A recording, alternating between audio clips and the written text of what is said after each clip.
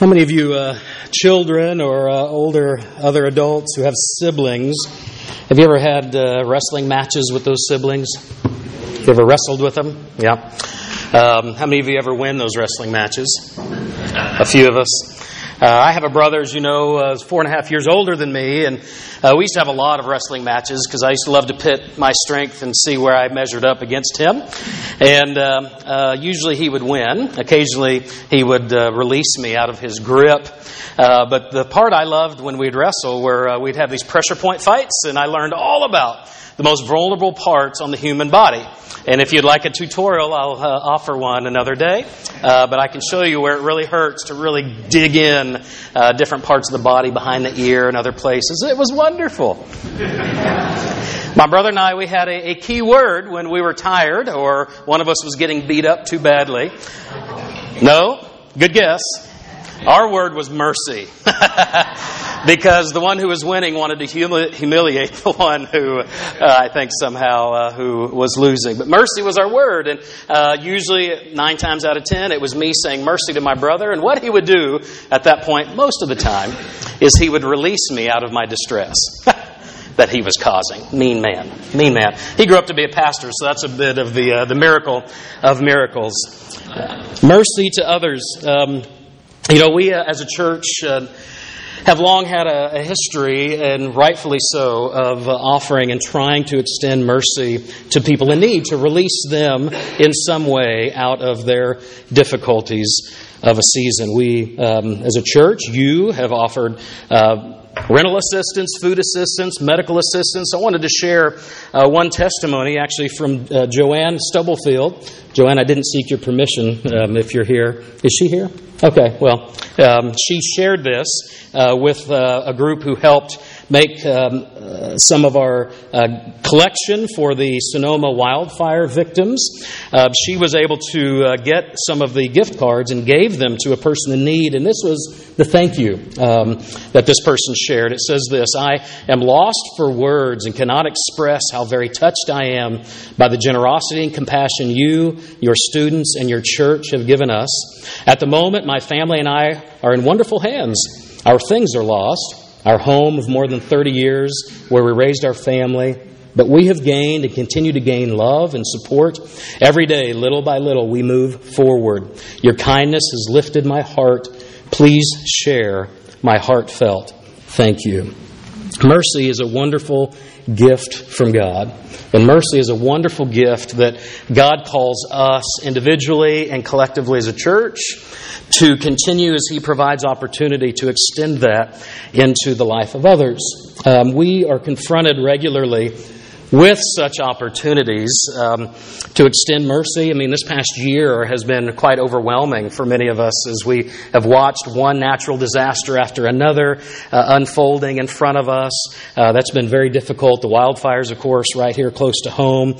Even opportunities when the person on the corner is asking for help or money at that point. And when we encounter opportunities, I know if you're like me, and I know you are, is that we wrestle often with feelings of guilt sometimes and wonder, am I giving enough, or am I doing enough in this moment? And we wonder sometimes, perhaps, if what people are deserving, perhaps, of help, and maybe the others who are not. We kind of wrestle with some of those at times. Sometimes we just get overwhelmed with the enormity of the task or the complexity of the issues at hand. And today we are focusing on this word, mercy. And I love what Tim Keller says in his book titled Ministries of Mercy. This is what he says about our well-known passage today. You can open your Bibles to Luke chapter 10. Luke chapter 10, and we're going to look together at the Sermon on the Mount. But here's what Tim Keller says about this passage. He says, it is an invitation of Jesus who is seeking to humble us with the love that God requires of us, so that we will be willing to receive the love that God offers to us.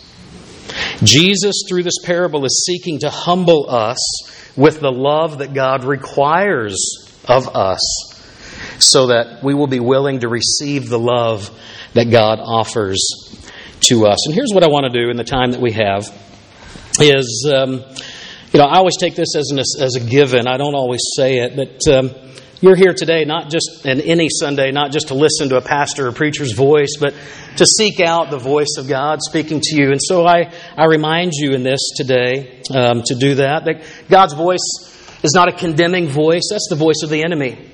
But God's voice will come at times and in certain areas of your life, and He will affirm you and applaud you in the way that you're living your life in certain areas. Other times, He will come not with condemnation, but He might come with loving, gentle encouragement and motivation to nudge you in a direction. And so we're going to end today. We're probably going to ask more questions and open up. You're going to walk out of here probably with more questions than you do answers or thoughts. And that's kind of my hope, is that you will go out the rest of this week and beyond, and you will pursue answers to such questions about your engaging in ministries of mercy as the Lord opens opportunities for you, and that you would walk in His good grace through that. Is that okay?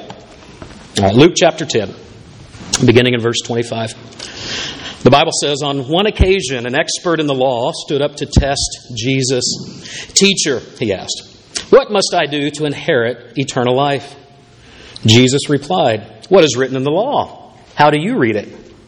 The man answered, love the Lord your God with all your heart, and with all your soul, and with all your strength, and with all your mind, and love your neighbor as yourself. Jesus answered, you have answered correctly. Do this, and you will live.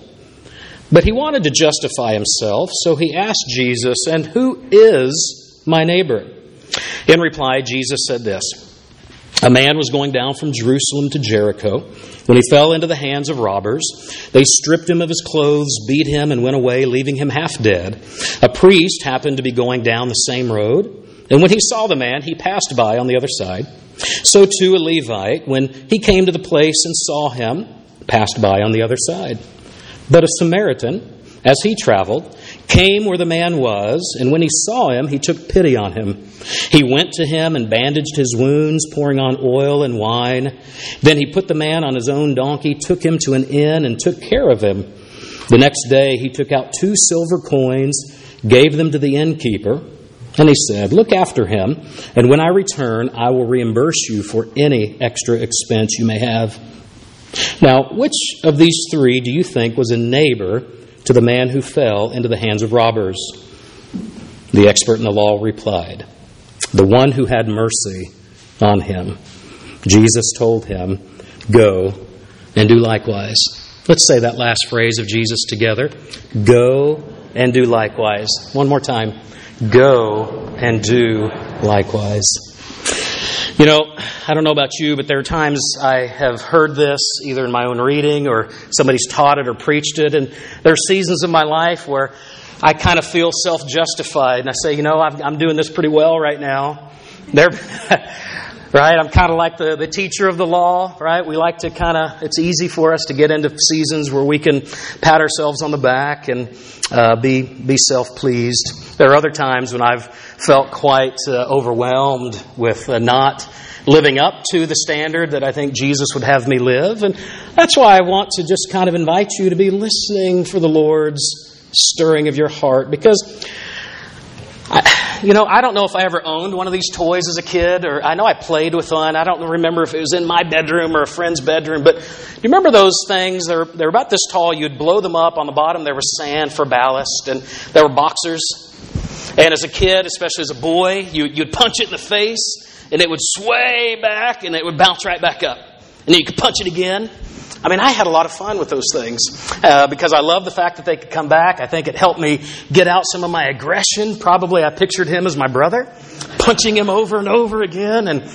But you would punch him and he would bounce back. And, sometimes we interact with scriptures of passages of Scripture like this. And this has been one of those for me this week, where I felt God kind of gently punching me in the face. Punch me just enough so I'd sway back and I'd bounce right back up. Gently.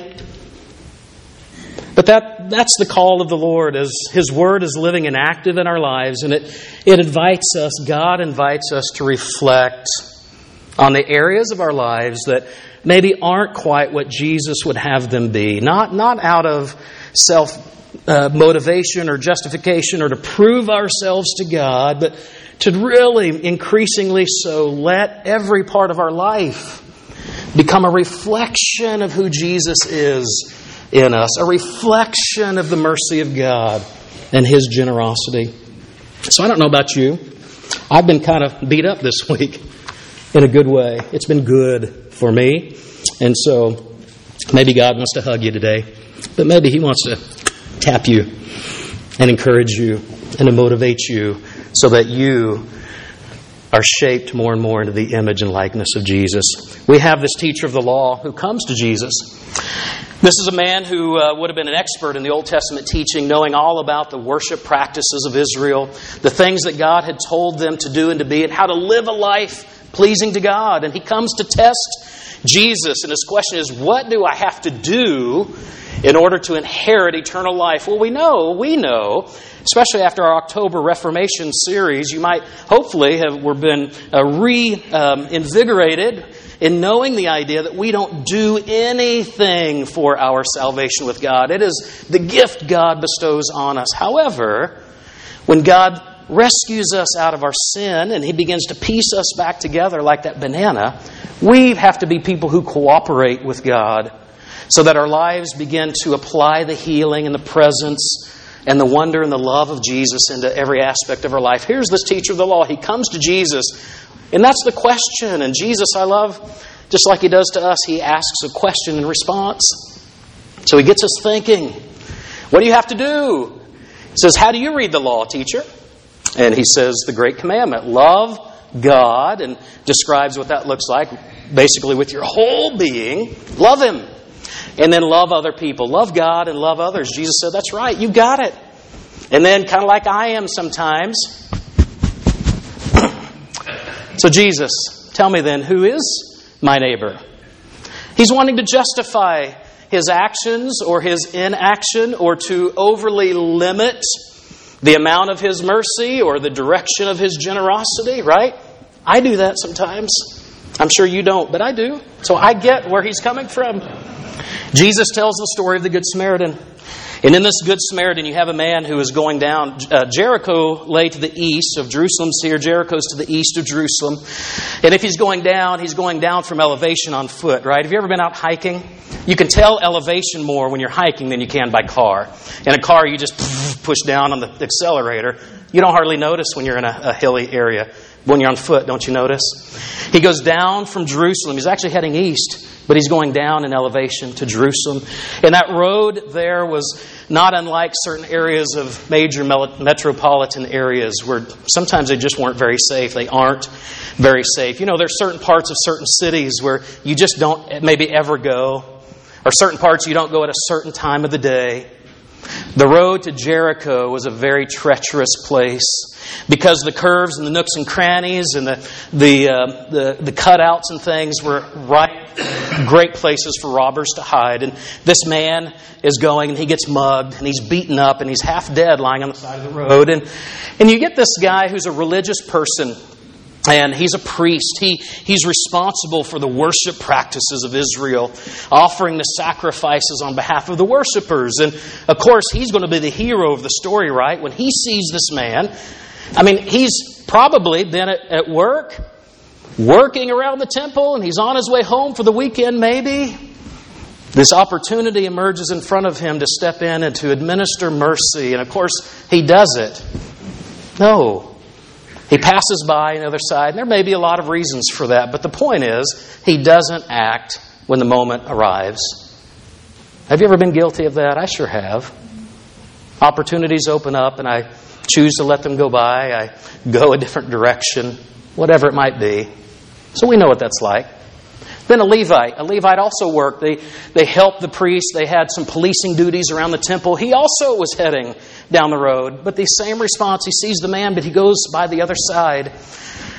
And then Jesus says, here comes a Samaritan. Certainly a Samaritan to a Jewish ear. Samaritan wouldn't be the hero or the heroine of the story, but that's exactly what happens. And not unlike the political strife in Israel today between often Jewish people living there and Palestinians, there was similar social construct between Jewish people and Samaritan people. They just didn't like each other. They didn't respect and honor each other. They had their own places of worship. They had their own customs. And the fact that a Jewish person would be lying there bleeding, dying in the street, and that a Samaritan person would come and be the hero and the rescuer in the story, the one who administered mercy. And you can see when Jesus asks him the question, who is it who is the neighbor? And I don't know if the man couldn't even get himself to say the word Samaritan, but you remember what his response was? The one who showed him mercy. The one who extended the mercy of God and met the need, disentangled the strife that this man was suffering at that moment. So those are the characters at play, and that's what is happening in the story. The two walk by. They're religious people. I was talking to a man today, and this week, and he was sharing with me about some conversations he had had with someone from a Baptist church here in the county. I don't know what church or who he's from. I was kind of afraid to ask. But he shared the story, and somehow he got onto hypocrites and things like that. And I knew where he was going because I've heard it, I've lived it, I've been the hypocrite at times. And I kind of kicked back in my chair and I said, aren't religious people the worst? And I meant it. Because we can be so bad. We can say and talk so good and do so much less than what we want to do and are called to do. I said, but being hypocritical is not just the domain of the church. There's hypocrites everywhere. So don't let that stop you from pursuing the life Jesus is calling you into. Jesus, this man, the Samaritan, it describes him as having compassion. When he sees the man, he has compassion for him. And the word is used, and it's often used to describe Jesus and the way Jesus responded to different incidents. We see in Jesus' life the same word used when he would have compassion for physical needs. When he saw the crowds who were with him after he'd been teaching and they were hungry, he had compassion over them. And so he feeds them. And when they had sickness, it describes him as having compassion, and he would heal. He had compassion for grief. When the widow lost her son and she was grieving, Jesus is described as having compassion for her, pity for her in that moment. He has compassion for relational tangles of life. When he would give a parable about forgiveness, it described him as having compassion toward the man before he tells the parable. You remember the story of the prodigal son? Actually, it's a little later in Luke. We'll get to it eventually, before Easter, I think.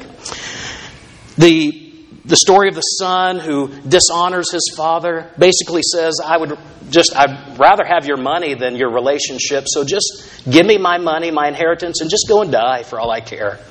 That's kind of what the son was saying to his dad. And he goes off.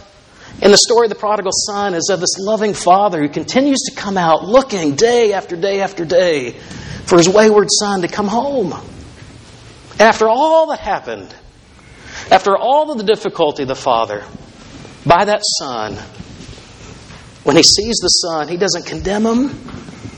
He doesn't put up walls to keep him away. The Bible describes him as having compassion toward the son, the same word that's used of the Samaritan toward the man bleeding in the ditch after his mugging. It is a character trait of Jesus. And if I'm going to grow increasingly to be more and more like Jesus, I have to grow in compassion. I have to grow in a willingness to extend the mercy of God. Mercy is the aspect of God's nature that moves Him to relieve human suffering and misery. Tim Keller says it this way. He says, a life poured out in deeds of mercy is the inevitable sign of true faith. Last week we looked a little bit earlier in chapter 10, and we looked at the ministry of the 72 as Jesus sent them out And they had a ministry of deeds. There was healing and working in them, but also a ministry of word, where they were describing the kingdom of God and how it's near them, inviting people into that kingdom. Those two things, ministries and deeds and word, have to go together. We are spiritually poor and in need of the richness of God for our being right with Him. Remember what Tim Keller says, because I think it's so good. This parable of the Good Samaritan is Jesus seeking to humble us with the love that God requires so that we will be willing to receive the love God offers. So as we extend that into the life of others, God has been merciful to you and me. And as we have received and incorporated His mercy into our lives, we go out and we find ways where ways come to us and we extend that mercy, not just for mercy's sake, but we do it as God opens opportunities so that we can also communicate the presence of the kingdom of God, so people can know what it's like to have their whole life touched by the person and presence of Jesus. I want to leave you. I know we're running out of time. I think I might have a part 2 of this next week, because I've got about 16 sermons I think I could preach out of this. So you're getting about 3 of them packed into one today. I want to leave you with 3 little ideas. So as you leave here today, again, I know we're kind of scratching the surface, and there are a lot of areas we haven't touched on, a lot of questions that probably are emerging in your mind. But again, I want to encourage you, as always, go out and let the Lord speak to you. Take your questions and go to the Scripture. Go to a friend. Go to your small group this week or to your Bible study next week and ask some of these questions. Seek out the Scripture together. I'm going to give you a few so you can go out and look together. Number 1, just 3 little principles that I think help guide us. Part of our ministry of mercy is looking to share the burden of others. In Galatians chapter 6, if you're taking notes, note down Galatians 6:2. Galatians 6:2. The Bible says, "Carry each other's burdens, and in this way you will fulfill the law of Christ." You know, the poor carry heavy burdens. Those who are stuck and mired in poverty carry heavy burdens. And it seems to me that part of a ministry of mercy, individually and as a church, is to help take the one who is burdened in their poverty and in their difficulty, and we go to that person and we help take and slide some of that burden onto us. So guess what? There are times in our ministry of mercy that it becomes difficult for us because we're helping to shoulder the load. It's sometimes sacrificial and it's sometimes costly, but I think that's part of what God would call us to. God is calling me to. Jonathan Edwards has some great things. I think next week I'll share those with you. Some great thoughts about it, because this is not just a modern response to poverty or an understanding how to engage with mercy. So number 1 is to share. Seek the Lord and ask Him how you can better share the burden of others when God presents them to you. Okay? That's the question I'm asking myself. Number 2 is discerning the call. In a similar way, I think we are all called to bear witness to the goodness of God in our lives. Some people are gifted specifically with the spiritual gift of helps. So while let me say it this way.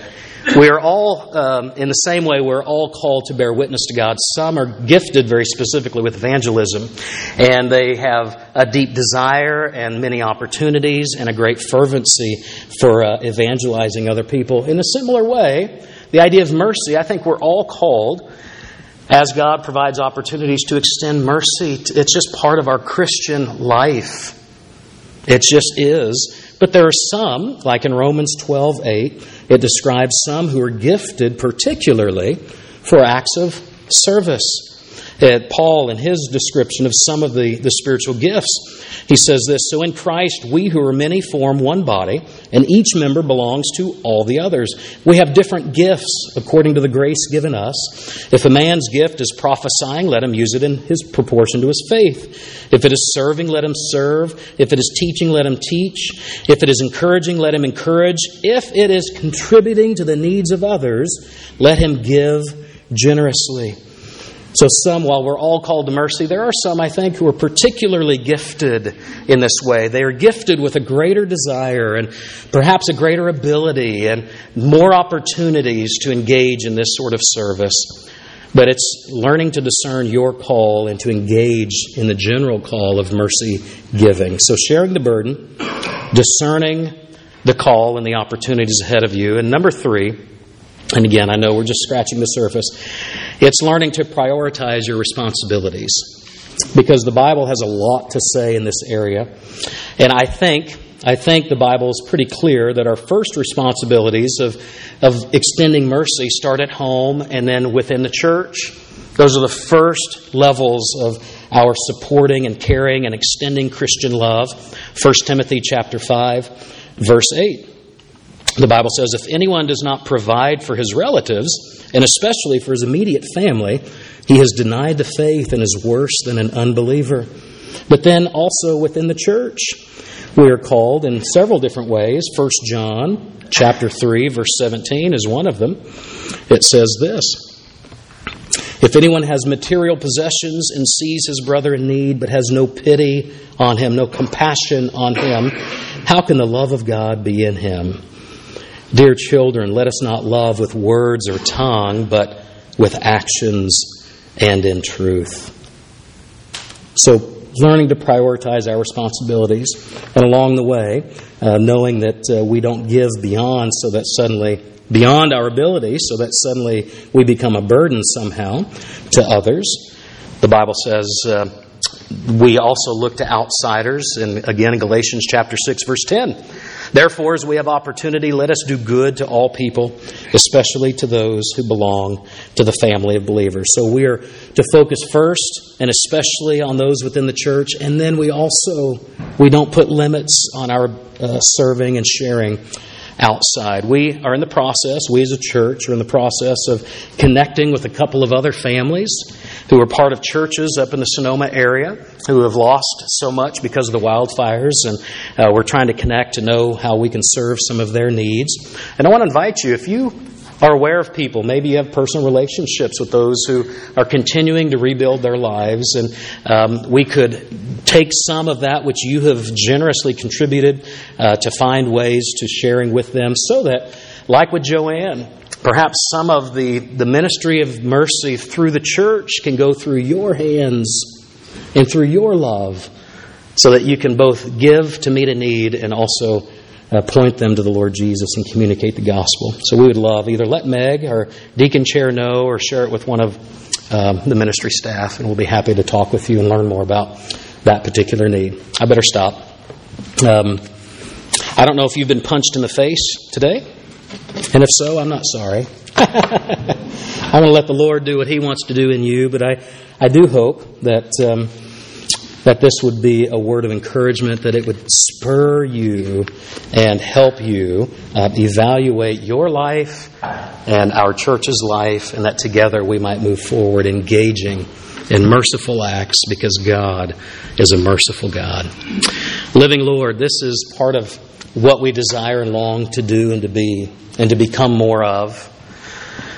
Are people engaged in the real needs of real people? And I know that there's so many other parts and facets to this, but God, I hope for me and for us that if we're going to make mistakes, and we will, we're not going to get it all right all the time. But God, help us, help me. If we're going to make mistakes, help us to err on the side of generosity.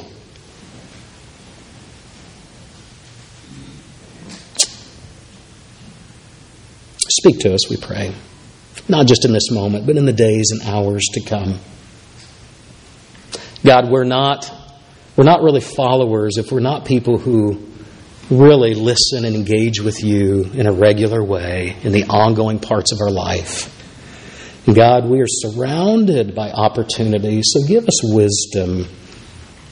Help us to be people who live in submission to your word and to let you shape us through it. Jesus, we want to be more like you in every facet of our life, certainly in this way of mercy. Because we know that the law teacher asking Jesus the question, He knew that the one who was the neighbor to the man hurting was the one who had mercy on him. And so Jesus, help us, like that Samaritan in this example, help us to go and do likewise.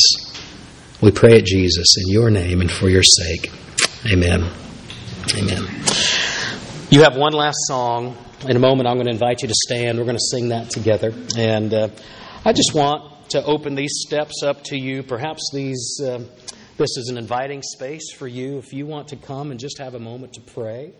Maybe this could become for you an altar of prayer, for you to do whatever business perhaps you need to do in this moment. Not to let